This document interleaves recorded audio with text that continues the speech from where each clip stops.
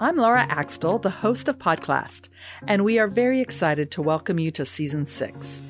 We're grateful for the support that Podcast has received for Seasons 1 through 5, as we've explored a variety of educational topics with experts, educators, and parents. Podcast is sponsored by Reading Horizons, a foundational reading program based on the science of reading that can be delivered in person, virtually, and in a blended learning model with instructional software for students in kindergarten through 12th grade. Visit www.readinghorizons.com to learn more. This season will be a bit different. We will be focusing all 6 episodes on a specific topic with a range of information and experiences from our guests. The topic for Season 6 is the social and emotional impact of stress and anxiety, particularly related to education, and how the COVID-19 pandemic has contributed to significant increases in these areas for many adults and children. As always, our guests will focus on solutions, and this year, in the midst of so much uncertainty, how to improve self-care for ourselves and our children. To begin Season 6, our guest today is Dr. Laurie Desautels. Dr. Desautels is a professor, researcher, and author who specializes in the study of the brain, behavior, and social-emotional learning in schools. I discovered Dr. Desautels' work when I read an article written before the pandemic that contained this quote from her: "Anxiety is the #1 learning disability right now." That is such a powerful statement and something that many teachers and parents were seeing long before schools had to transition to remote or hybrid learning. Students that were so stressed and anxious that they didn't want to go to school, or they developed physical symptoms like stomach aches or headaches, or had severe emotional reactions to tests, just so many issues. On this episode, Dr. Desautels will focus on several key findings about the brain and stress and how that impacts students in school and at home. She'll also apply some of what's happening during COVID and talk about options and solutions. Dr. Desautels, welcome to Podcast. Thank you, Laura, so much. I'm very happy to share this time with you and parents and educators today. So we're going to talk about a lot of things, but could you start by giving just a little bit of an introduction for yourself, as well as just kind of how you got into this topic and this work? Thank you for that question, because I feel like we all are evolving every year. And so I was a special education teacher. I taught children with the classification of emotionally disturbed or behavior disordered for 7 years. And then I was a school counselor. And following that time, I became a mom for the first time. And I took some time to parent while I was working part-time. And at that point, I was really looking, as I began my doctoral work, looking at what are the thoughts and what are the feelings and sensations that our children and youth are experiencing when there is, experiences that are challenging, adversity in their lives, trauma in their lives. So as I moved into this work of applied educational neuroscience, I became excited at the possibilities of the brain's plasticity. And I want to share, Laura, that as we talk this morning, this is as much about parents as it is educators, because I would have been a very different mom to my 3 young children had I known what I know today about the brain's ability to change structurally and functionally with every experience it is confronted with. So that I always say to my own students, this is our superpower as human beings. We have this incredible possibility and ability to bring the brain and body into integration, and also to repair and to heal from past adversities and trauma. We are now understanding that the brain goes through significant developmental periods. And in those times, that brain begins to wire, neurons begin to wire together. We call those synapses, based on the experiences that are in front of us. we also know that the brain is an experience dependent organ. So it acts much like a muscle, but it literally wires to those experiences in school, at home, in free time. I mean, every second of the day, our brains are in constant flux, constant change. So knowing that, we also understand that the brain is an historical organ. So it keeps track, most often subconsciously or unconsciously, of our experiences. And when we think about the complexity of the brain, a healthy brain, and this is really defined by Dr. Dan Siegel, is a brain that is integrated, a brain that has organized so well from the back to the front, from the inside out, based on experiences. Not only am I teaching at Butler in undergraduate and graduate courses, but I'm also back in the classroom. And that's very important for me to share, because all of the practices that I'm going to share today and these experiences are from a course release where I am in the classroom 2 times a week, integrating, co-teaching, and working beside teachers. I stay in a classroom for a semester, co-teaching, and then I sometimes will stay for the entire academic year, or I will move into a different grade level. But I've been doing this for 7 years. So these practices that I'm going to be sharing today are not out of a lab, and they're not out of a textbook. So you mentioned from the back to the front. So there are these different parts of the brain. Could you talk a little bit about why that's important for educators and parents to understand? Absolutely. So we know that the behaviors of our children are really signals, and they're communicating. And this is really important to understand. I'm learning this every day. Behaviors are communicating brain and body states. So the brain, when we're born, develops from the brain stem to the cortex, the prefrontal cortex.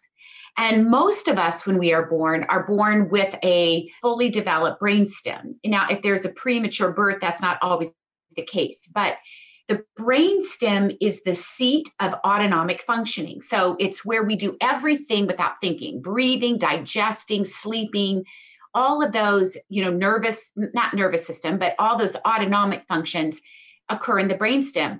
What also happens in the brainstem is the stimuli from our external world and our internal world begins the organization there. So for instance, when we're babies and we hear a loud crashing sound, we jerk and our heart beats fast. And same as adults.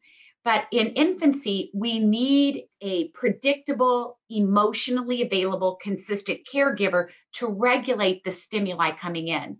Because when we are wet or hungry or we are in pain, we have that caregiver to hold us, to give us rhythm, to give us touch and pressure and a soft voice. And that's how the areas of the brain stem become integrated. When the stimuli comes in, it happens through what we call co-regulation. And a teacher can do that too, and I'll talk about that. Then as the brain develops into the limbic system, you have these 2 oval almond-shaped structures called the amygdala. And I'm being very schematic during this podcast because the brain is complex and it doesn't work in regions and systems. So the amygdala is our brain's emotional smoke detector. And when that stimuli comes in, that amygdala, or those limbic areas of the brain, are literally in every moment detecting for us, based on our experiences, if that stimulus is safe or dangerous. So think about your limbic system, the amygdala, right above the ears, these 2 almond-shaped clusters of neurons. That's our fight flight. And when we are in a dysregulated state, the amygdala is firing and it begins to shut down this part of the brain. I know that you can't see me, but I'm putting my hands on my forehead and right behind my eyebrows. If you just, like when you check to see if someone's warm, has a temperature, when you put your hands here, this is the prefrontal cortex. And this is the last part of the brain that develops. And it doesn't oftentimes develop until mid to late 20s, early 30s. And this is where we do life and do school. So this is where we pay attention, we have emotional regulation, we have good, strong working memory if we have the opportunities to exercise that executive function. And so when your amygdala is firing, this prefrontal cortex begins to atrophy or go offline. So that's why when kids are upset or you're upset, we as adults are upset, we don't think clearly because we don't get that strong oxygenated glucose blood flow to this area of the brain. And for teachers and parents, this is so critical to know because many times we discipline children when our amygdala is firing and our kids' amygdala is firing. And when that happens, nothing good comes from that. So my work in the schools is really going in, sharing this neuroanatomy. My third and fourth graders this year know what the amygdala is. They know what the prefrontal cortex is. They can tell you about the brainstem. They can tell you about neuroplasticity. Because when we talk about the science underneath behaviors, we feel empowered and we feel relieved. So that's why this is so important for educators and parents to understand brain and body state. So how would a teacher or a parent recognize if a student is starting to have that, is upset and things like that, especially if they shut down or they see some behavior? How do they recognize it first? And then what is their best next step? That's a great question. And I think the very first, so when you recognize it, you begin to look at the behavior as the signal, like, I'm hearing a different tone from my child or from my student. I'm looking at their posture. I'm looking at their facial expression because 93% of our communication is nonverbal. So when you begin to watch the child, watch the adolescent, and really when we have strong connections with our students, and that's key, when we are creating touch points, we really can tap into when a student or one of our own children begins to dysregulate. So when that begins to happen, the worst thing we can do is to start talking at them. Because when you are functioning from the amygdala, we call that, or the brainstem, the survival response doesn't hear words, doesn't process consequences, doesn't care about rewards or stickers or logic. So the best thing we can do, the very first step is checking in with myself and being honest and knowing that, we both are going to need some time. We might need to take a couple of minutes and take some deep breaths. We might each need to go get a sip of water.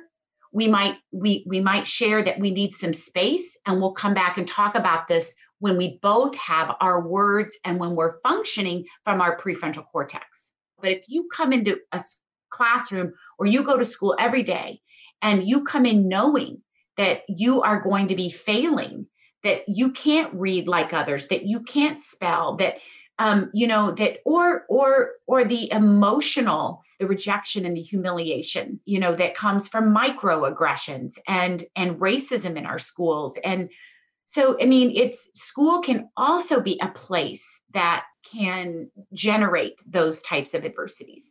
But I do want to say this too, with regard to adverse childhood experiences.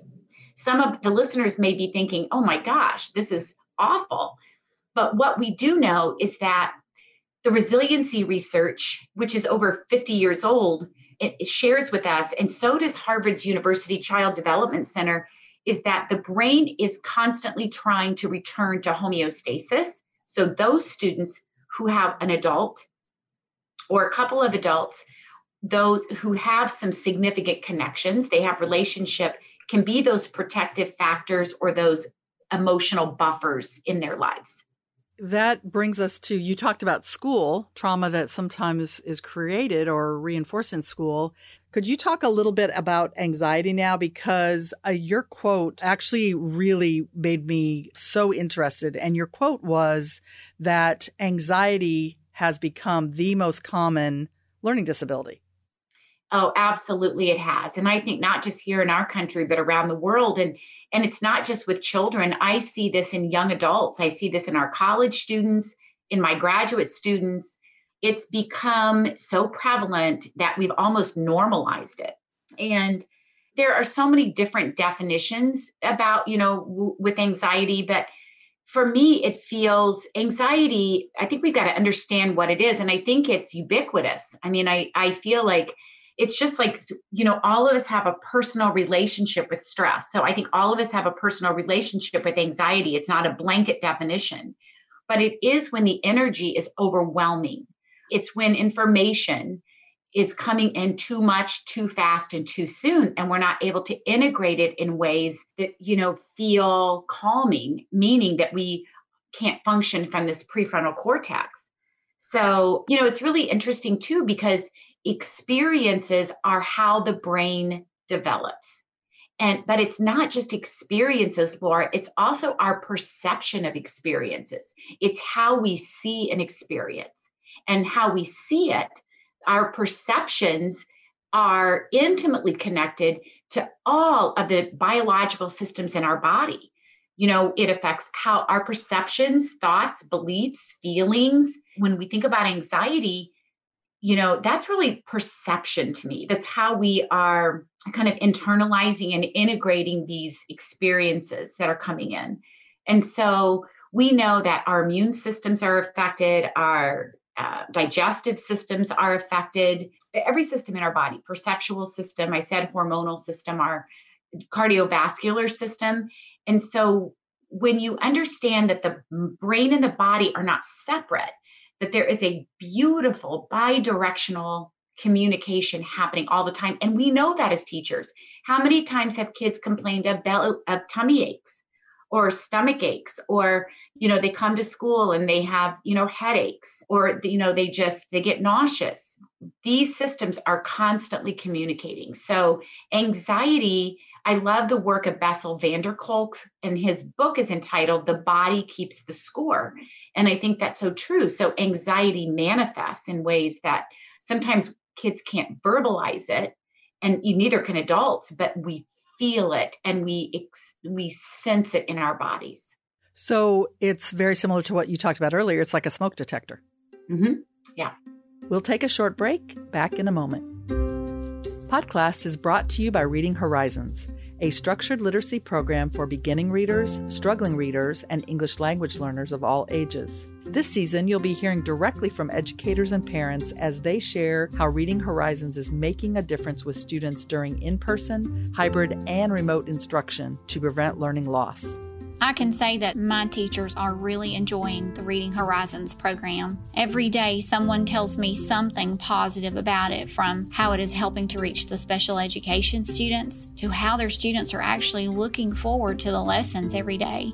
As a reading interventionist, I get to teach the same lessons 4 times each day as I pull students in grades 1st through 4th. And for a lot of these students, it's the second time that they're hearing those lessons. However, they never get bored and they're always engaged. I love how I can now spot phonological issues with students that I didn't before.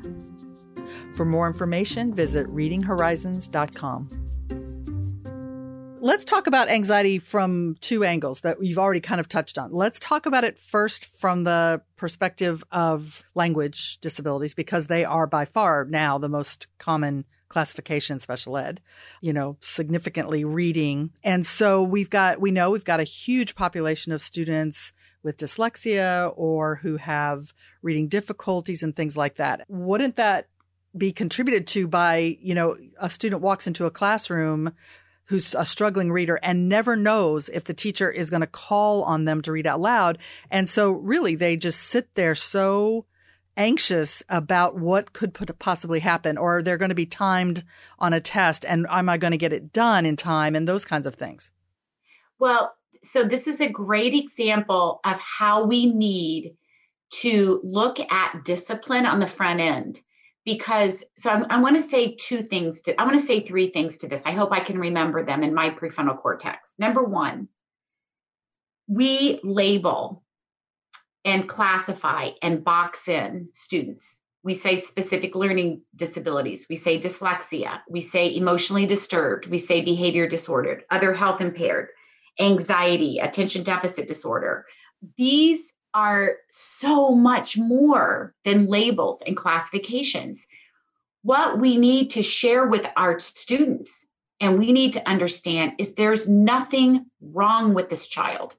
There's nothing wrong with this person. The brain is firing and wiring and reordering connections in different ways. It's the same thing with children on the spectrum.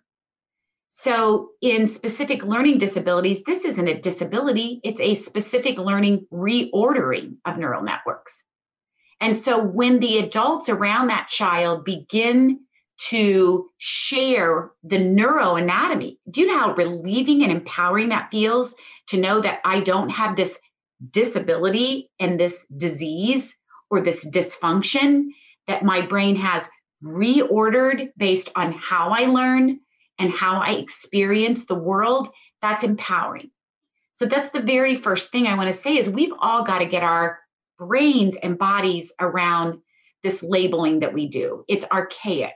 Are you okay with learning differences? I think so. I like to stay with the neuroanatomy. I think learning differences is great, but why do we learn differently? It's because of brain architecture, and that again is because that's not static, that's dynamic. So we know that, yes, we may never read in the same ways that, other students read or learn in the same ways, but we have this potential to learn in extraordinary ways, but it happens through different pathways in the brain.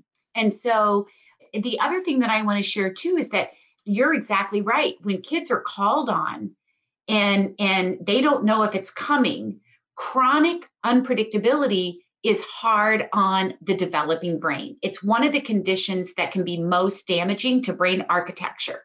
So we as educators and as parents need to be preventative, brain aligned, and relational when we set up those routines in our classroom, letting our students know that I'm going to be calling on you third or after such and such paragraph, and this is what you can expect. We've got to set the table and create what we call islands of success for children so that they begin to feel capable. Because there's nothing worse than, and this is what we do know, every child will choose to look misbehaved before they look stupid in front of their peers. And so we see kids derail with regard to behaviors because of this task, academic task that is in front of them. So we have to understand, again, those behaviors are signals. And that's why it's so important for us to be preventative and to work at this on the front end and to understand how damaging it can be to that developing brain and body to live in that chronic unpredictability. And people say, I get resistance from teachers. They say, come on, Lori, this kid needs to live in the real world. Well, they're never going to be prepared to live in the real world unless we give them opportunities to feel and sense and process some success and to feel what it's like to come from the prefrontal cortex and not always in that fight, flight, or survival brain. So does it help for teachers to, we certainly know this can be really supportive for students on the autism spectrum and things like that, but to make things more predictable. And that could even be true when we're, because things are changing so much with COVID. 1 week we're remote, the next week we're hybrid, the next week we're in person, and then we're shifting all the time. Would it be helpful if teachers spent a little bit more time explaining to their students, this is what we're going to do this week, this is how we're going to do it, and to make things more predictable for them so that they wouldn't live in that state of always wondering what's going to happen next? What are we doing today? Oh my gosh, absolutely. Predictability is one of the best conditions for brains to feel safe and connected. So we predict experiences based on unpredictable or predictable experiences from the past. And that's what I mean when I say the brain is an historical organ. So predictability is key to this framework that we're teaching everywhere, because it's looking at your routines and your procedures and how you transition. And so giving kids preparation and giving them practice and scenarios for returning to hybrid. We did that here in Indianapolis. Right before my large district, we heard a week before they were going to be remote again. They had been hybrid. And so the week before Thanksgiving, that Monday and Tuesday and Wednesday before that Thanksgiving holiday, we practiced with the students. The teachers went through the remote learning. They went through the challenges. They went through the obstacles, and they practiced every day that week together as a class. So it's extremely important. So let's talk, let's continue talking about COVID for a second and that anxiety piece. So obviously lots of parents are anxious for lots of reasons, and teachers are anxious. They're in classrooms with lots of students and they're worried about their own health and things like that. So what can adults do, or what can they consider to help them, first of all, navigate their own issues, but then what can they do to help their students become more resilient when they identify some of these behaviors or when a student is shutting down? Well, I think one of the first things we have to understand is that human beings are contagious. Emotions are contagious. And when they are as contagious as this virus. So we pick up on each other's nonverbal communication in all moments. We read each other. We are mind readers of one another. And children and adults who are living in that fight, flight, or shutdown are actually, from a more dysregulated brain and body state, are more acutely reading the responses of others, because they are in what Dr. Stephen Porges calls, they are looking at the neuroception of each other. And neuroception is looking at your environment and deciding what is safe and what feels dangerous. So one of the things that how we can help each other, and this is so true for adults and also for our children, is to understand that to calm the nervous system is to meet the nervous system where it is. And that is through sensory practices, breathing deeply, moving, rhythm, pressure, touch, warmth. Our body's language is sensation, and also survival is felt between lower regions of the brain, midbrain and brainstem and body. So that our body is about survival. We pay attention in our bodies to what feels safe or what feels dangerous. So we in our schools have created what we call focused attention practices. And these are procedures and routines that we use at home, we use at school, and it's focusing on a stimulus, always our breath. It's taste or sound or visualization. And our kids, this is as much a part of their day, several times a day, as anything else we do in school. It primes the brain for cognition. If you say meditation in schools today, people still get weird about that. And actually, meditation is an executive function practice. I just can't emphasize that enough. Meditation is only spiritual or religious if that's the connections that we make. But it really, when you're focusing on your breath, you are focusing on a stimulus that begins to enhance and build that nice oxygenated flow to those executive functions. So we, every day, several times a day, we use our breath in the classroom. We use movement. We use movement through brain intervals. And these are a part of our procedures and routines. And it's the same thing at home. Also, we know art, drawing, artwork, coloring, writing in journals, that's a touch point. You can journal your thoughts and feelings. Anything you can draw gets it out of the body. Linda Chapman has some wonderful work on that. When you can draw it and take it out of the viscera and the brain and put it into a soft container outside of yourself, that's calming to the nervous system. For the schools that you're working with, do you help them at all translate that to parents? Like, are parents becoming aware of these practices so their kids can do some of these same things at home? Yes, absolutely. We've held during COVID, my colleague, Michael McKnight, and I have held 3 or 4 different parent community Zoom presentations on this framework. And my goal in this year, it was my goal before COVID struck, but that's kind of an excuse because I feel during this pandemic that parents have been more present. And it's not that they don't want to be, it's just that it's so hard. Everybody's working 2 and 3 jobs, we're parenting, we're helping our kids with remote learning. But one of the things that I've noticed during this time is that because of the access to technology and you don't have to drive someplace to go to a presentation, we've had more parents involved through remote presentations, which is I want to continue that even after COVID. I want to offer that as an opportunity because this is a significant part of this. Last question. So you're a professor, which means you're working with often teachers before they get into the classroom, or in graduate school, maybe that they've been teachers for a period of time.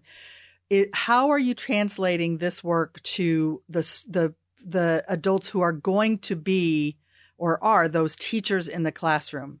Well, so thank you for asking that. And it's a great way to finish this conversation.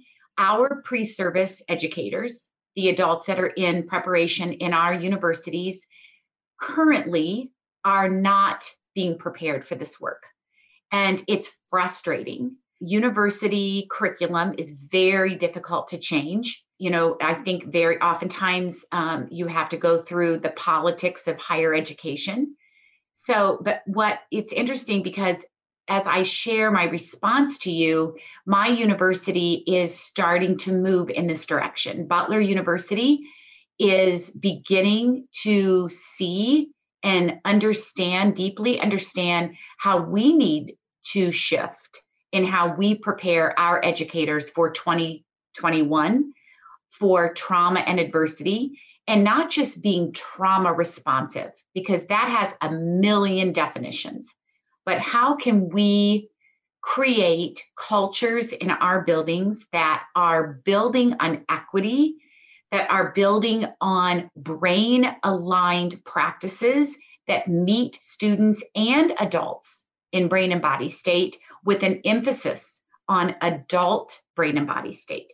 So I'm actually, through this next semester, going to be meeting with my colleagues at Butler, and we're going to be looking to see how we can integrate this more into our undergraduate program, because it just has to be a very specific area of preparation. And in any way, do you think that COVID has been helpful in the way that it has shaken up what traditional education has kind of looked like? And now we have to really think of all the other options we have to support our students and our teachers. There are so many issues around, teachers, people going into the profession, people leaving the profession.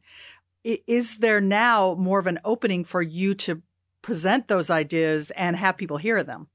Yes, absolutely. And I think we're all feeling that. I think not only just in the applied educational neuroscience arena and social and emotional learning, but also in how we use technology, in how we are inclusive, with the parent population. Also, how we are addressing racism in our schools, because, we had the pandemic, but we also, all of us across the world, experienced racism up close and personal throughout the summer. And it wasn't a singular event. It's been happening forever. So this has really been a learning, kind of relearning and remembering of how, we can get locked into systemic ways of being.